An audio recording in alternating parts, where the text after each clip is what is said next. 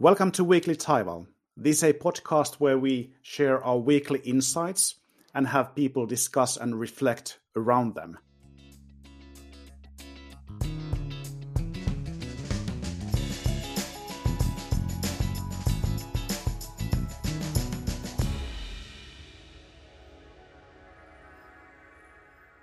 Hi, welcome on board the Weekly Taival again. We'll pick up the discussion today from where we left a couple of weeks ago on the dynamic strategy and StratOps. And as normal, I have with me today again Petri and Michael. Welcome on board, guys. Hi, Reko. Hi, Petri. Thank you. Hey there. After we spoke about StratOps, we went to discuss with some experts of DevOps, a partner company called Polar Squad, who seem to have the best DevOps experts in the whole of Finland. And that discussion was very fruitful in various ways, especially trying to understand how to push the DevOps type of thinking, which is born in the technology world, into the boardroom and into the leadership team processes. And one of the key questions that arose from that discussion that I found really interesting and wanted to kind of put you in the test with it was what is stopping companies from having a 1-month strategy cycle? So normally companies have this 1-year cycle or 3-year cycle even. And when we started to think about it, there actually are most likely a couple of or many reasons why companies want to keep it this way. But given the changes due to COVID, for example, or digitalization and the transformation of the whole business world, that is not anymore enough. So my question to you guys today is what do you think? What is stopping companies from actually moving into this 1-month strategy cycle? Reko, that's a very good question. Let me just give you one observation from the field. I had a meeting with one Finnish industrial client this week, and we were discussing this very topic. How do you feed your strategic choices into execution on a more rapid cycle? And one very practical problem that they reported was that, yes, we should definitely do that. But there are some practical challenges. For example, this round, it took them like 3 months to get the stamp from the board of directors for the strategy from when they actually had it ready. So that is just giving you one sort of very practical practice that many companies use as part of their sort of highest level strategic choices getting implemented. And I think to add to that, I think there's a very long-held belief that every strategy needs to be executed before you're allowed to do a new strategy. It's the typical waterfall approach. You do the strategy, then you execute it. And once it's executed, you move on to do the next strategy. And I think it's a lot of mindset and culture that's basically spread across the leadership team, across the organization, and across the strategy unit.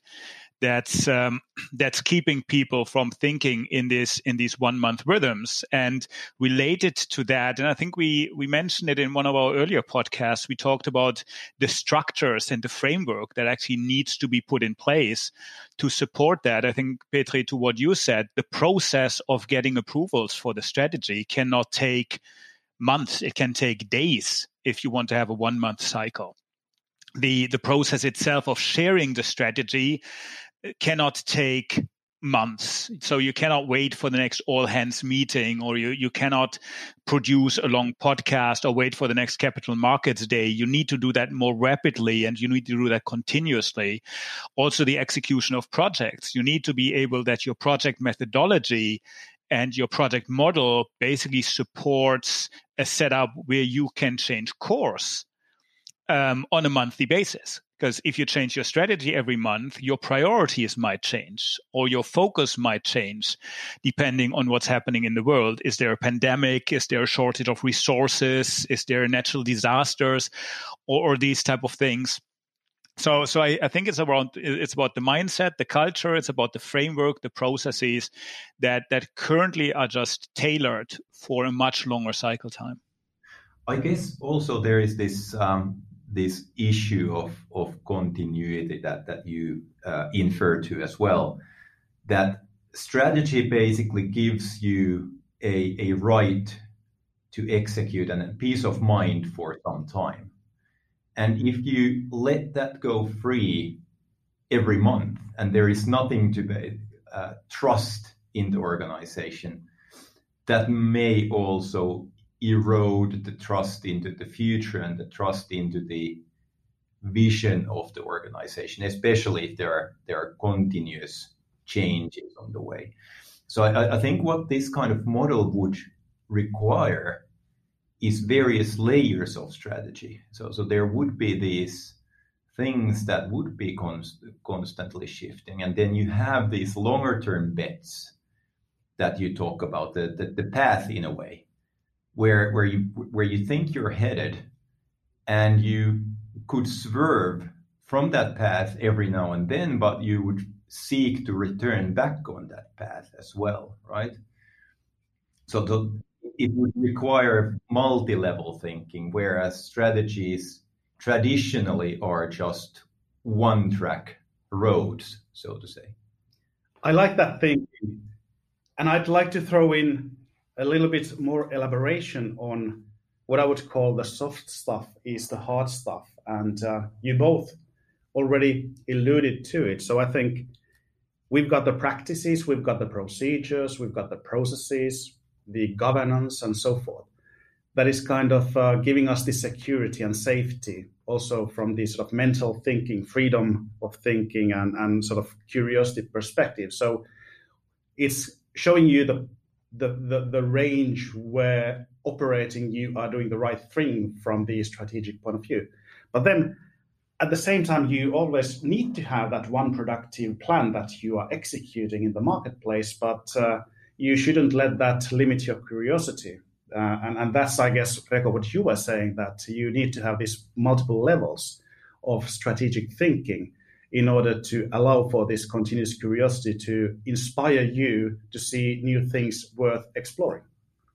And I think it reminds me of a discussion, Petri, we had some time back about the differentiation between the North Star, which provides the guardrails, and which is most likely something you wouldn't update on a monthly basis, because that's where you want to go. I mean, if you translate it into a journey, this is Columbus going to America. He wanted to go to America, or to India actually, but he discovered America. So he set the target, and that target was the same.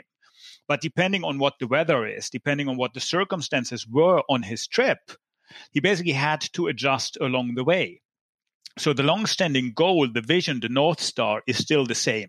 And yes, you might update it every now and then. If you try to go to India and you discover America, I mean, you most likely update that North Star. But also along the way, you need to basically be discovering these influences, these changes in the operating environment, weather, other things, and adjust your track along the way. And that needs to be much more rapidly. If you're on the open ocean and you just adjust your course once per week, you're doomed. You have to do that continuously, and you have to monitor the radar, the environment, the influences on a continuous basis. And I think the same we're talking about here in that setup. And this is, I think, what you, Reko, was referring to as the different levels that you're actually looking at here. I like that thinking, and as you guys know, I like to replace the thought of a destination with the thought of the next foreseeable stop, for exactly the reasons that Columbus found out, that given the progress on the journey, the original destination, be it by design or by accident, became not relevant. And nevertheless, the result was still quite good. I would still also position that this would require, and this is where I agree wholeheartedly with the soft stuff is the hard stuff, is that this requires a strong empowerment of the whole organization of steering the path and giving them also freedom to make choices on the different layers of the strategy.